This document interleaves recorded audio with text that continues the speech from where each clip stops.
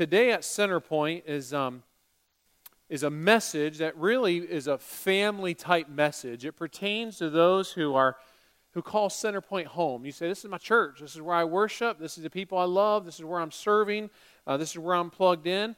And so if you're a guest with us today, we are glad you're here. You get to be part of a family conversation, a family discussion. And I hope if you're thinking, I'm trying to figure out what church to go to, you go, wow, I get a chance to see what that family's about and some things that are important to them. So we're glad you're here, but I just wanted to kind of give you that heads up. Today, we want to start off just talking about a remarkable account in the Bible, a story in the Bible, and it involves a kid.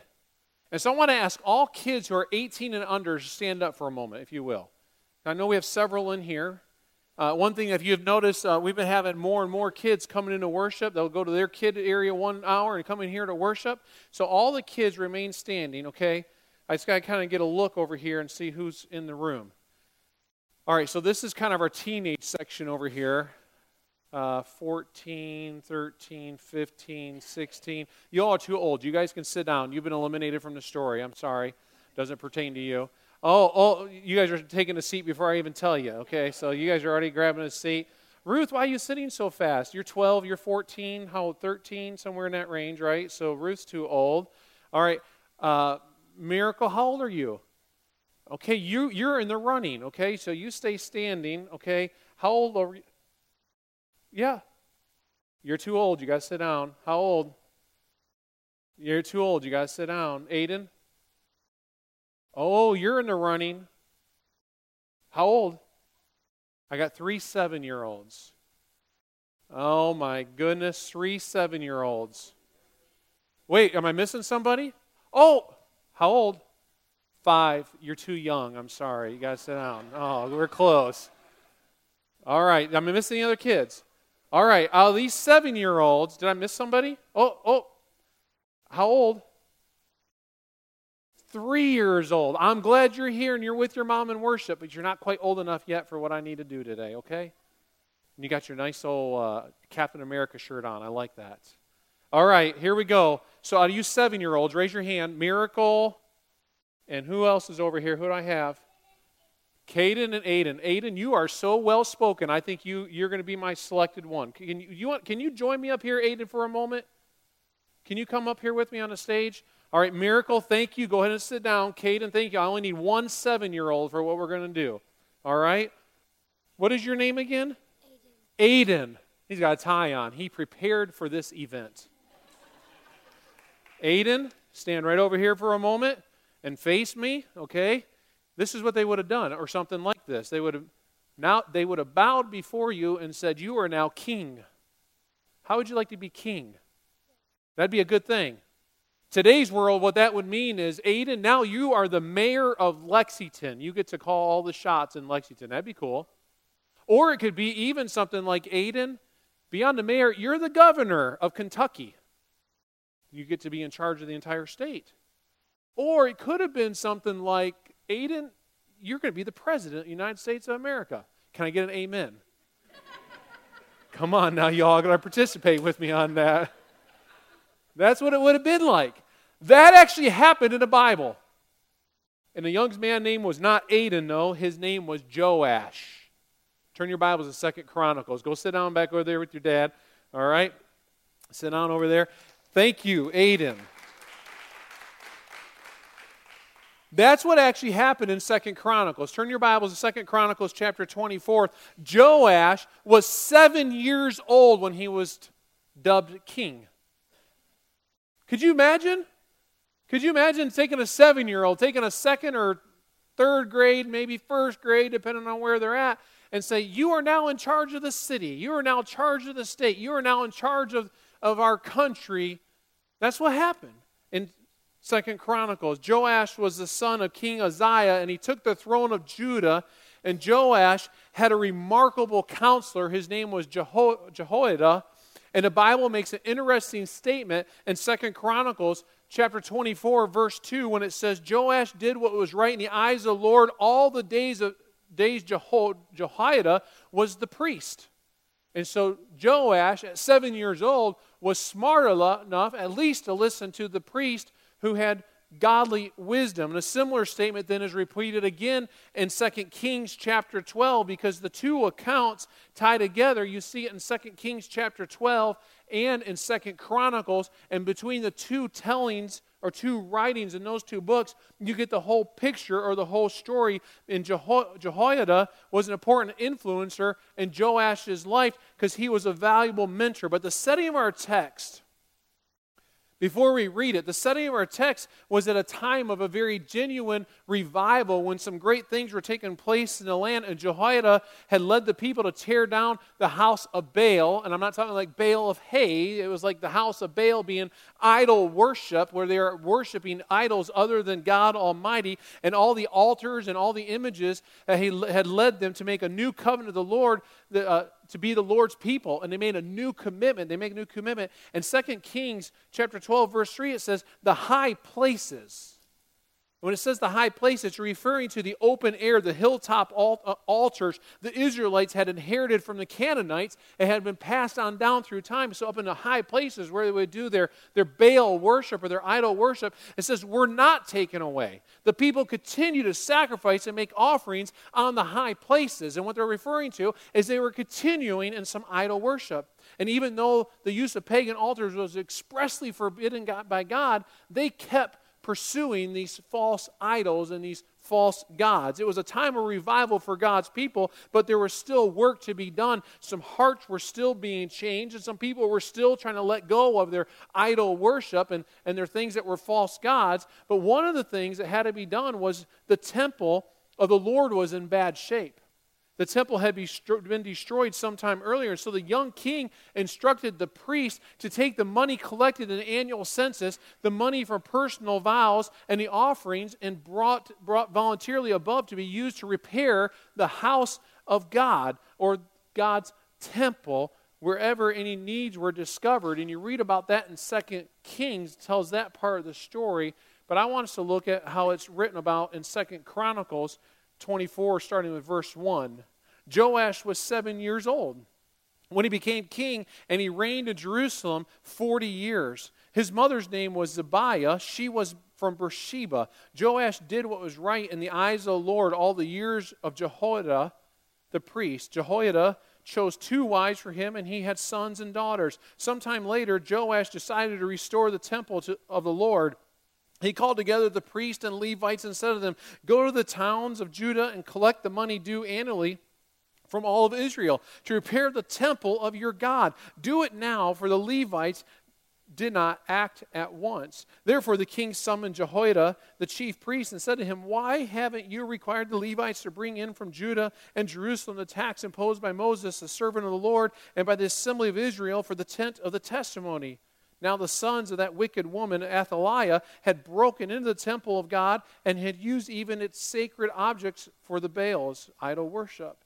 At the king's command, a chest was made and placed outside at the gate of the temple of the Lord. A proclamation was then issued in Judah and Jerusalem that they should bring to the Lord the tax that Moses, the servant of God, had required of Israel in the desert.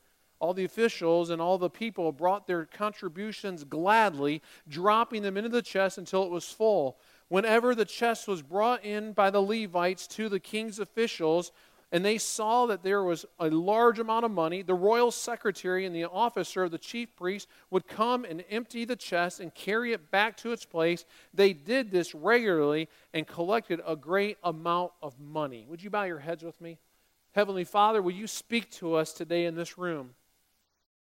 God, as we look at this account, Joash, your king at 7 years old, and how you used him to rebuild your temple, to reestablish your house, your gathering place where God followers would come and do their worship. Lord, would you speak to us and what that means for us in the year 2016?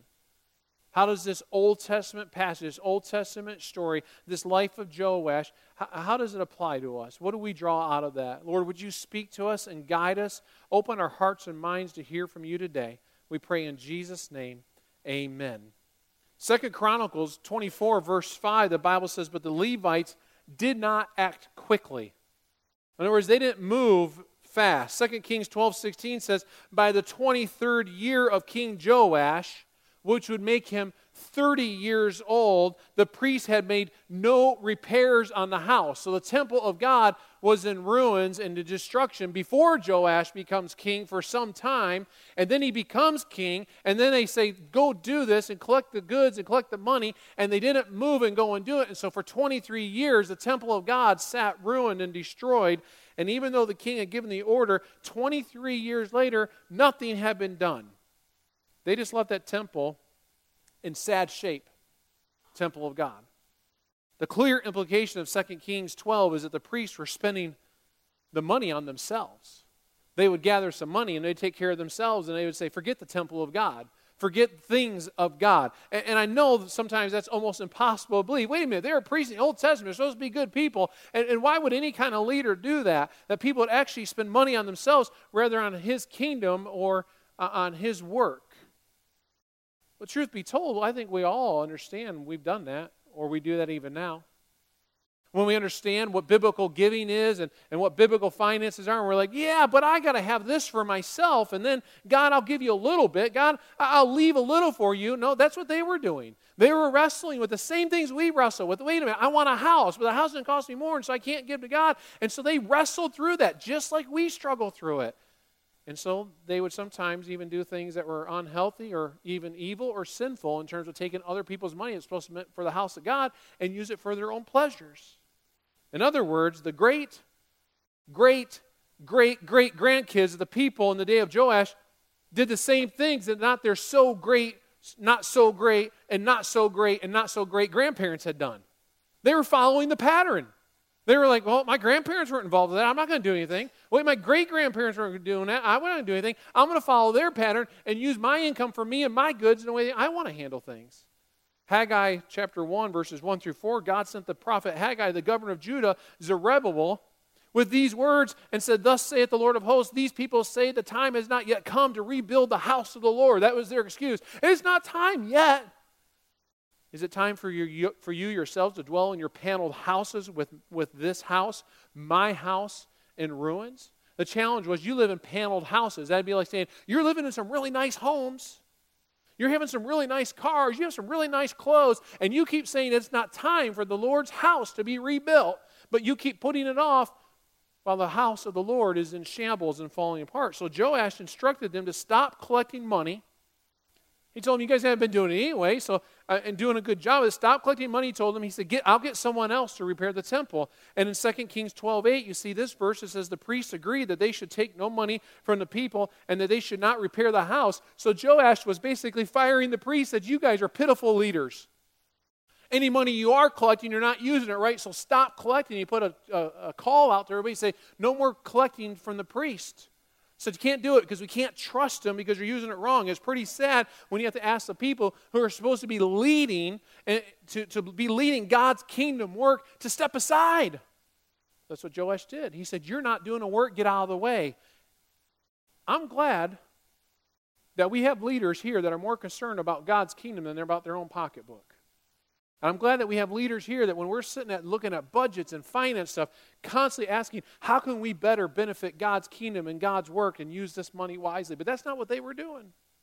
2 Chronicles 24, verse 8 says, so the king commanded, and they made a chest and set it outside the gate of the house of the Lord. So Joash issued a command that a chest be made, placed it outside of the gate of the temple of the Lord. Then he sent out a proclamation that people should come and contribute to the work on the house of the Lord, that the place where people worship God. So they collected enough money then to repair the temple. Look what it says in verse 13. So those who were engaged in the work labored in the repairing, went forward in their hands, and they restored the house of God to its proper condition and strengthened it. I mean, they added to it and they made it better. They got the leaders out of the way. They said, we're going to put a chest in front of the entranceway. Now you bring your gifts, your money, your collections. You put in the chest. As the money is put there, we'll put that in the hands of the people who have the skills to build. They'll build and they'll move forward with completing God's work and restoring this house and this temple. And it says they added to it and they even made it better.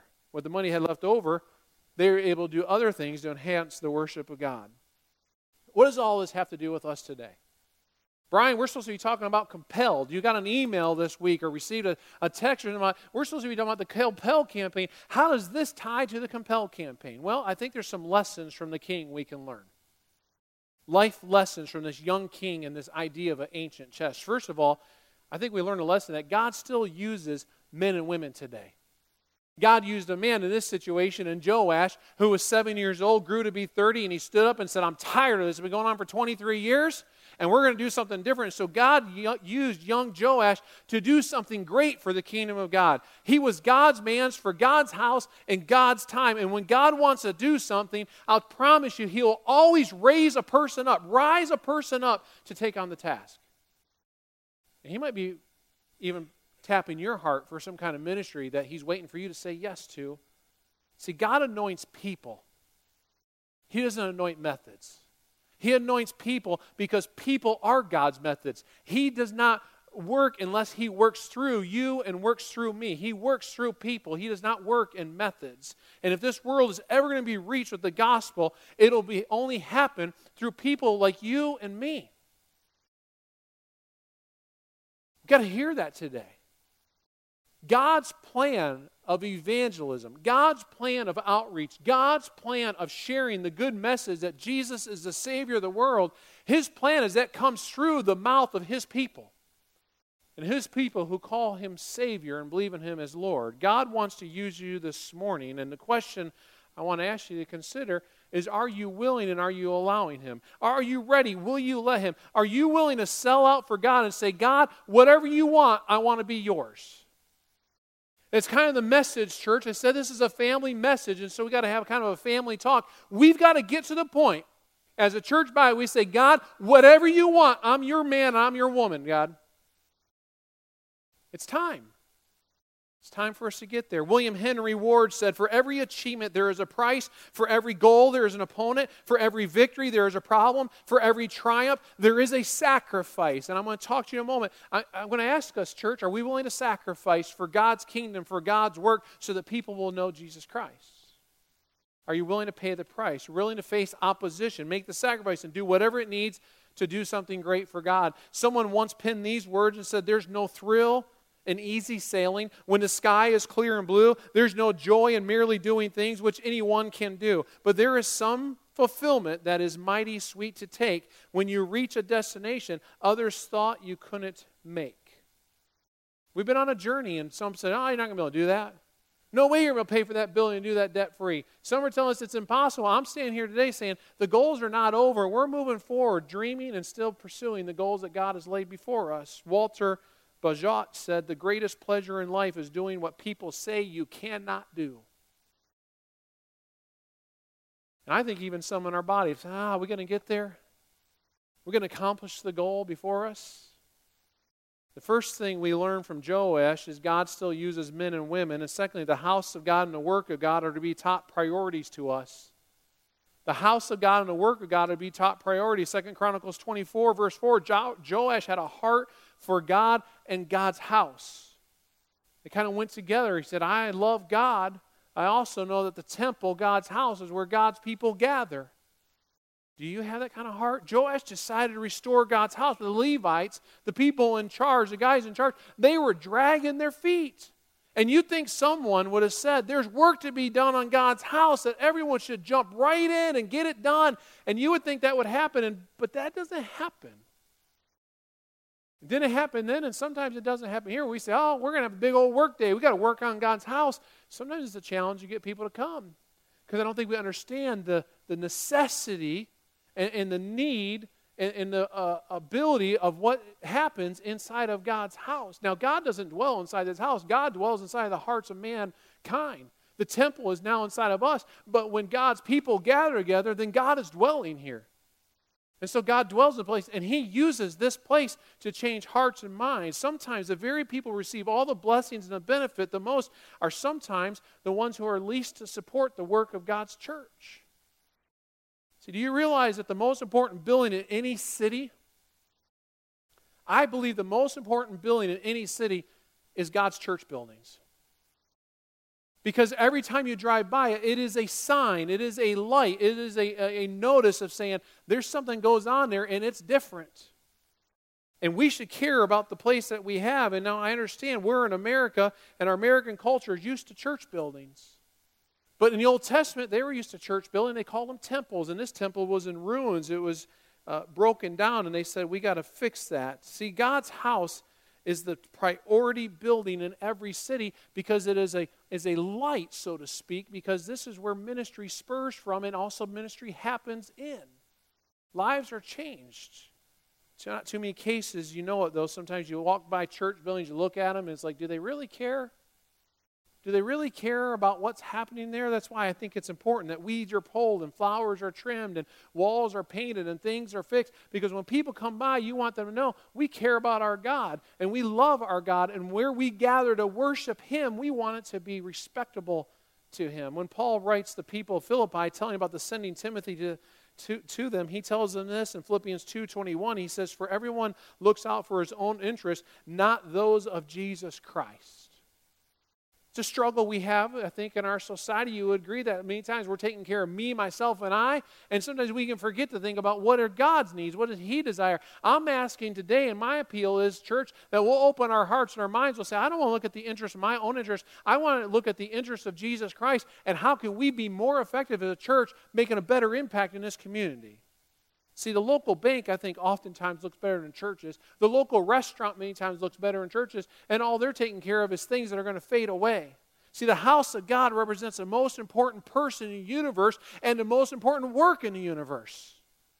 When you drive by a church building, whether it's a building like ours that looks more similar to the warehouses that we're by, or rather it's a building that has a steeple with stained glass windows, they're all representations that God is taught there, and that the work of God goes on there. It's a place where people can come to hear about Him. It's a place where people can come to know Him as Lord and Savior. It's a place where many of you have surrendered your life to Jesus and been baptized in the water and said, Jesus, I now give you my life. It's a place where lives are changed, marriages are mended, problems are solved, needs are met, destinies are determined, and God's will is done.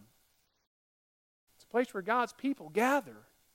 So God still uses men and women in the house of God and the work of God are to be top priorities. And the third thing I want you to understand from this story, from this king, is when God's people decide to pull together and do something great for God, the results are always miraculous.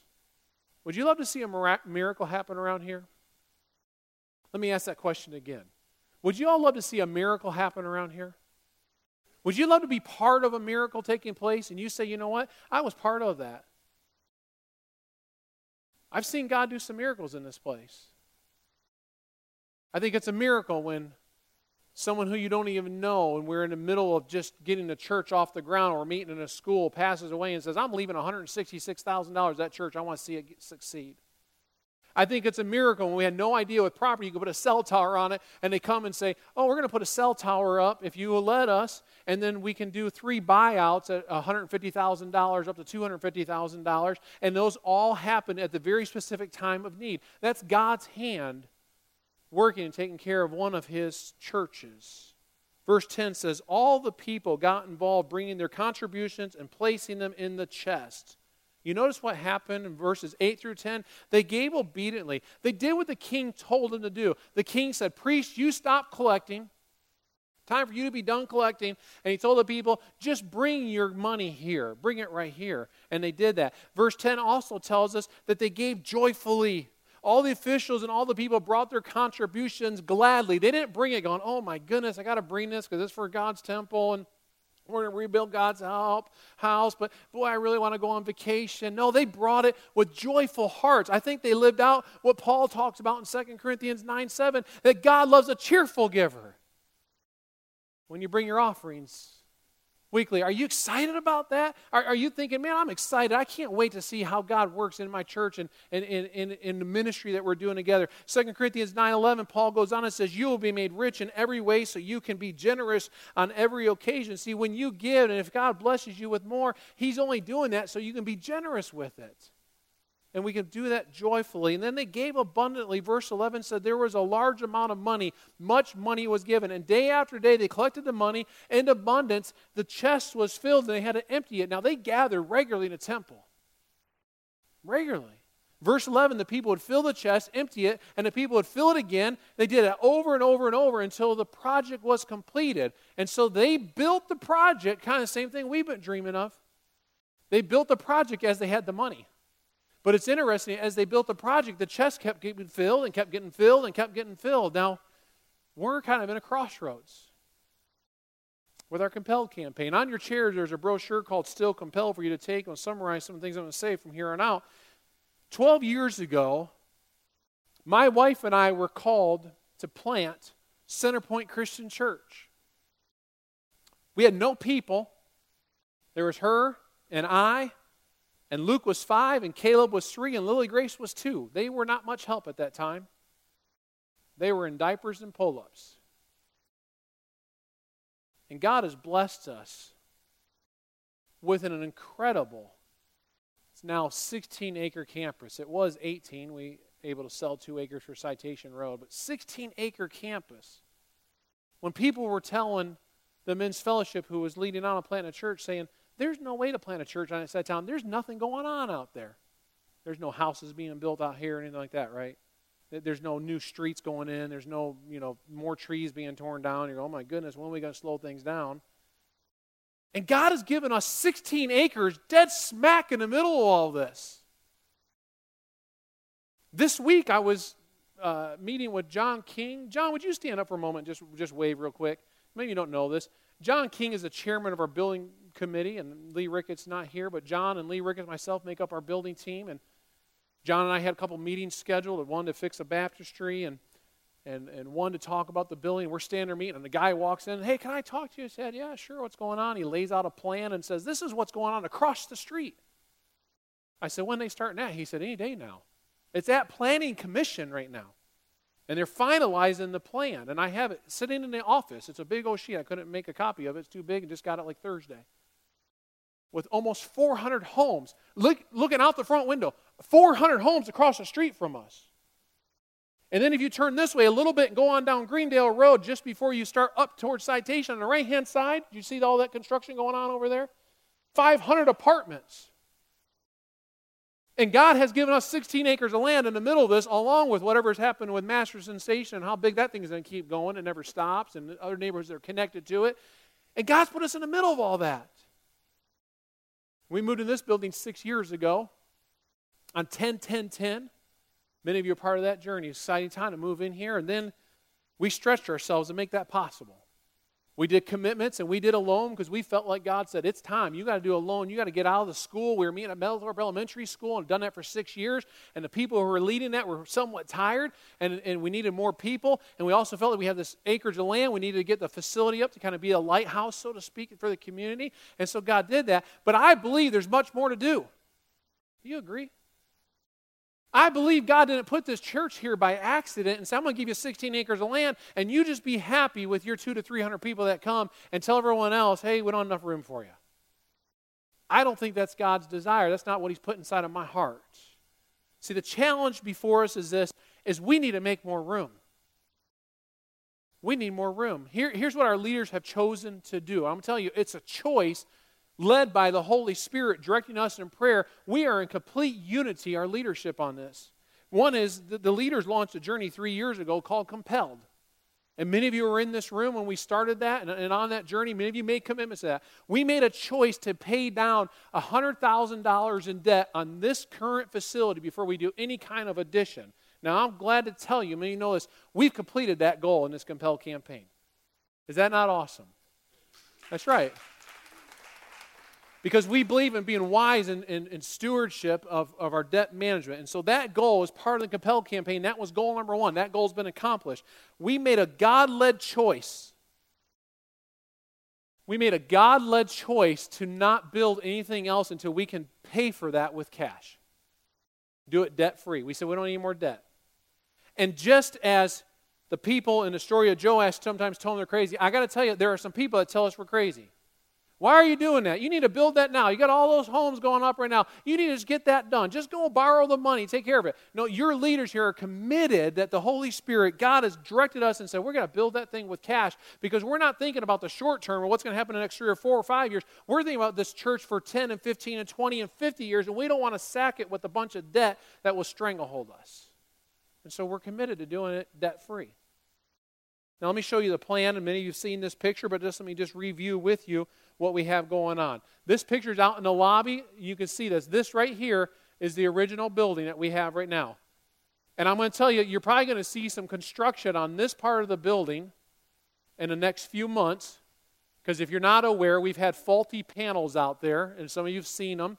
And we've got to thank you again. John, I got to pat you on the back because he's been on a journey with me, working with the company who put those panels up. We met with them this week, and they're going to give us a whole complete new skin out here to repair these panels.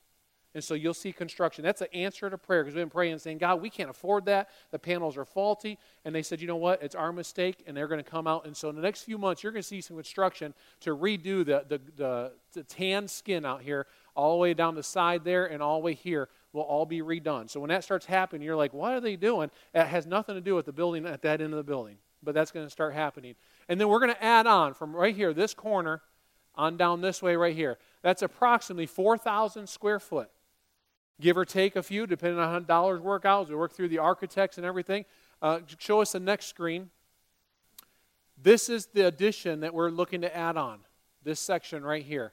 This is the current student ministry room, junior high and senior high, gathering right here. And this is the current kids' point room. So our desire is to add on space here that would be elementary room. We're going to put a few offices along this side. If you don't know this, but we don't have offices in this building besides just one main office that Kelly works at. The rest of us pop some tables up. We work throughout the week. We tear it down for church on Sunday. So we're going to put just a few small offices. Here's a larger space for junior high, senior high, elementary area. A couple rooms we can divide off the classrooms. We want to put a couple classrooms over here. We'll determine youth area, adult areas. And then right here we plan to make a preschool large motor play area. Where they can have some area when they're here on Sunday morning for a couple hours. They can be in their classrooms and go and play and so forth. So we've been trying to figure out how do we skin this cat and how do we make this happen and do this debt-free. And so right now, where we're at, as we continue to talk, we do not have the full architectural drawings because that takes a lot of funds, and we're trying to talk with different builders to say, help us guide us down the road. Right now, in order to put up the outside walls and to put the roof on, that would be like phase 2. We need approximately $200,000 more to reach our goal. Then after we do that, then we'll be able to come inside and do the walls. Our hope is once we start doing the outside walls, you guys will be so excited and we'll be excited and God's going to provide in a miraculous way. We'll keep construction going and be able to finish up the whole project. To make room for students, junior high, high school kids, elementary kids, do some cool things in here for preschool kids. This would give us some flexible rooms that we can do some stuff either with the elementary kids or even in doing some adult rooms for some small groups or some Bible studies that can take place in there. And so that is kind of an overall just planned goal because we are out of space for students. We're out of space for elementary kids. We need to create more space. Now, we have $195,000 and some change in a bank account right now at an organization called Christian Financial Resources earning interest. We've already paid down $100,000 in current debt. So altogether, we brought in about $295,000. That's partially because of a cell tower deal, and the largest part of it is because of your giving so far over the last 3 years. But we need about $200,000 more to get this under roof. It'll take more to finish it out. So phase 1, pay down debt. Phase 2, put up the walls and the roof. Phase 3, finish the interior. Sounds like a huge amount of money. At least it does to me because I know I can't write that kind of check. I probably couldn't even write, a tenth of that check. Couldn't even write probably 1% today and just write that check and say, here we go. Sounds like a huge amount of money by man's standards. Sounds like to me a lot of money. To you, maybe not. For some of you, maybe deal with bigger numbers. For some of you, you're like, that's overwhelming. That's more than my house is. Remember Joshua and Caleb in the Old Testament? When they went into the other spies to check on the promised land, the other spies said, we can't do this. There are giants in there inside those walled cities. And Caleb and Joshua said, if the Lord is with us, he'll bring us into this land and he will give it to us. I believe that the Lord is in this. He will continue to provide and he'll make this addition happen through us. If we're willing to say, God, I'm willing to do whatever you ask me to do. We need to raise about $200,000. My challenge to you today, church, is can we do that over the next 12 months? Can we do that over the next 12 months? So by this time next year, we could see some ground being broken. We could see some things starting to take place where they say, how can we do that over the next 12 months? Let's just play with some numbers for just sake of example. 200,000 divided by, we have about 300 people who call Center Point home. That's $667 per person per year. Could you say, you know what? I can find $667. I can pray and ask God to provide that. Or $200,000 divided by approximately that 300 people is about 90 families. That's $2,200 per family over the next 12 months and say, you know what? I'm going to give so that we can see this dream that God's put in our hearts, see it happen. $667 over 12 months is only $56 a month or $13 a week. So when you start breaking it down, it's not a ton of money when we do it together. $2,222 per family is $185 or a month or $43 a week. And I know it's not going to break out just even like that. I understand it because some of you go, man, to give $2,000 for the next year, that would just stretch us remarkably. We don't know how we possibly do that. But you may set a goal in your mind and say, you know what? I'm going to set a goal, and it's going to be a sacrificial goal, and my goal is going to be $1,000 over the next year. For some of you, $2,000, you could write that check today, and it wouldn't bother you one bit. You may say, you know what? My goal needs to be $5,000, or my goal needs to be $10,000 in the next 12 months if we're going to reach this $200,000 to start this process. I'm not suggesting what you should give. It's just an illustration of how, with God's help, this is possible when He works through God's people. He works through God's people. Miraculous things can happen when we all pray and ask God, God, what do you want me to do? Pray and ask God, what is my part? Many of you have already been giving on a regular basis. Some of you even asked, said, Brian, we're coming near the end of that campaign, or we're there. What's next? Will you continue? If you've been giving the last 3 years, will you continue giving? And will you pray and say, God, should I increase? And God, if I increase, show me how. I'm asking you to pray and ask God, God, would you stretch us to be sacrificial givers and give us a heart of joy as we go on this journey? I'm asking you to pray, ask God, God, what do you want me to sacrifice? God, what can my family sacrifice for God's kingdom over the next 12 months? Just think about a few items with me, if you might. Can you cut your TV bill? That may be a sacrifice for 12 months. I'll tell you, just by picking up the telephone, I was able to drop $50 off my TV bill. If you haven't called your TV provider, DirecTV, cable, in a while, and said, hey, my bill's too much, I need you to drop it, that could save you money instantly. And you can say, God, I'm going to put that towards this campaign. Or what about instead of going out to a movie? Stay home and watch it on Netflix. I mean, $11.50 a ticket. You think about that. For my family of 5, $11.50 a ticket to go out. That's over $50 just in tickets. And then the popcorns and drinks always come at $50. We'll spend $100 in one night just to go to a movie if we go out to a movie. What about for the next year to say, you know what? We're not going to the theater. We like to watch movies, but we're going to stay home and watch it on whatever kind of television we have. Most of us probably have at least a 36-inch, but many have 42 or 55, or some of you have 70, and some of you have projectors on your walls. So what about just saying, God, we're going to just stay home and put that money instead of going to the theater, and it's a fun experience, but we're going to put it towards the community. What about skipping Starbucks? Or wherever it is that you go and spend $4 or $5 for a drink? Or what about just skipping a lunch once or twice a week instead of going out for lunch and spending $6 to $8? What about saying, you know what, I'm going to brown bag it this week? And if you don't like to brown bag it, I can tell you right now, because this is what I do. I go over to Kroger, and they run deals all the time on those frozen food things. You can get frozen meals for about $1.50 a piece if you use the right coupons, and load up your freezer at work and say, those are mine. Don't even touch them. And then you can just eat them as you want. And you could eat 2 in one day and still only spent $3. I'm not saying people shouldn't watch TV, and I'm not saying by no means you shouldn't go to Starbucks or shouldn't go to the movies. I'm just saying, can we find a way together over the next year seeking God? You got to ask God, God, what do you want me to do in this?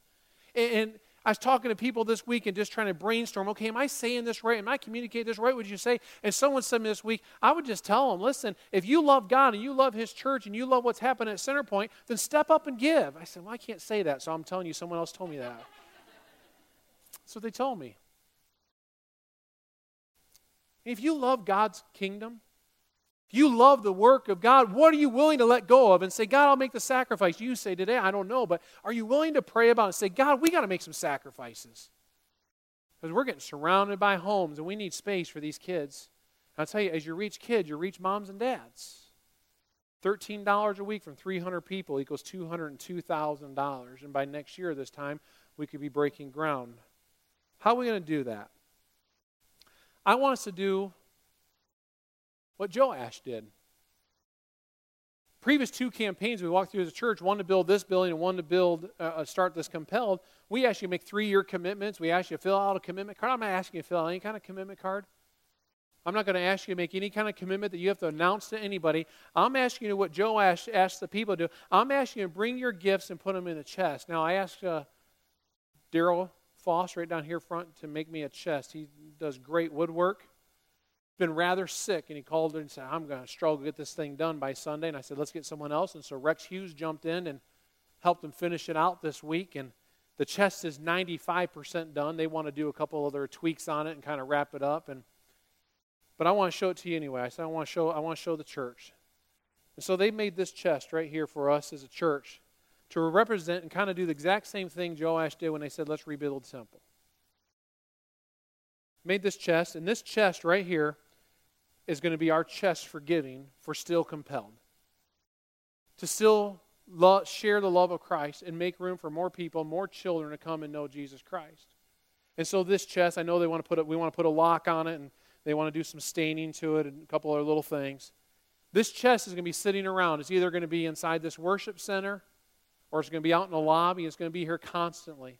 And so if you're coming over here for a small group, you're like, oh, I want to drop that gift off. This chest will be available. You can drop it off.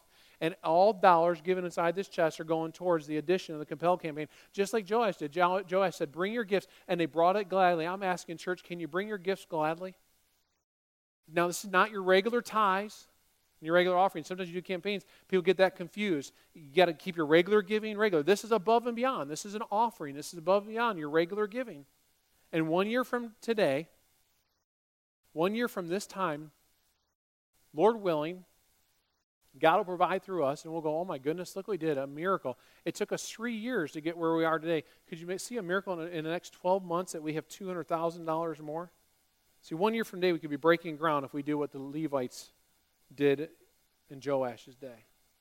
Remember, 23 years later, nothing had been done.